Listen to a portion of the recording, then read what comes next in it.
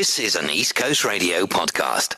Everyday people. It's Arrested Development. Everyday people. What a jam. Happy Friday. Hang out with me, your dear friend Jane Lindley Thomas, every weekday, Monday to Friday, 12 until 3 p.m.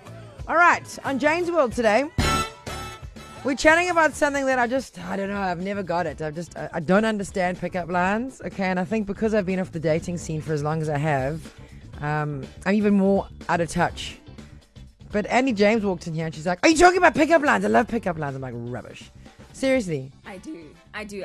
I'm so lame. I love pickup lines. So hold on, did your mister catch you by giving a pickup line? No, I'm sure he's given me a few pickup lines, but I can't remember any right now. But there is one. Oh gosh. That I absolutely love. Okay. Was it painful falling from the vending machine? 'Cause you're a snack. I didn't see it coming. I was like, oh, is this the angel falling from the clouds because you're from heaven or something? No, you're a sweet snack. You're a sweet snack. Oh my gosh, and you are a sweet snack, Annie James. All right, well, this one says, weirdest one that has ever been said to me was, there is a light switch on... No, hold on.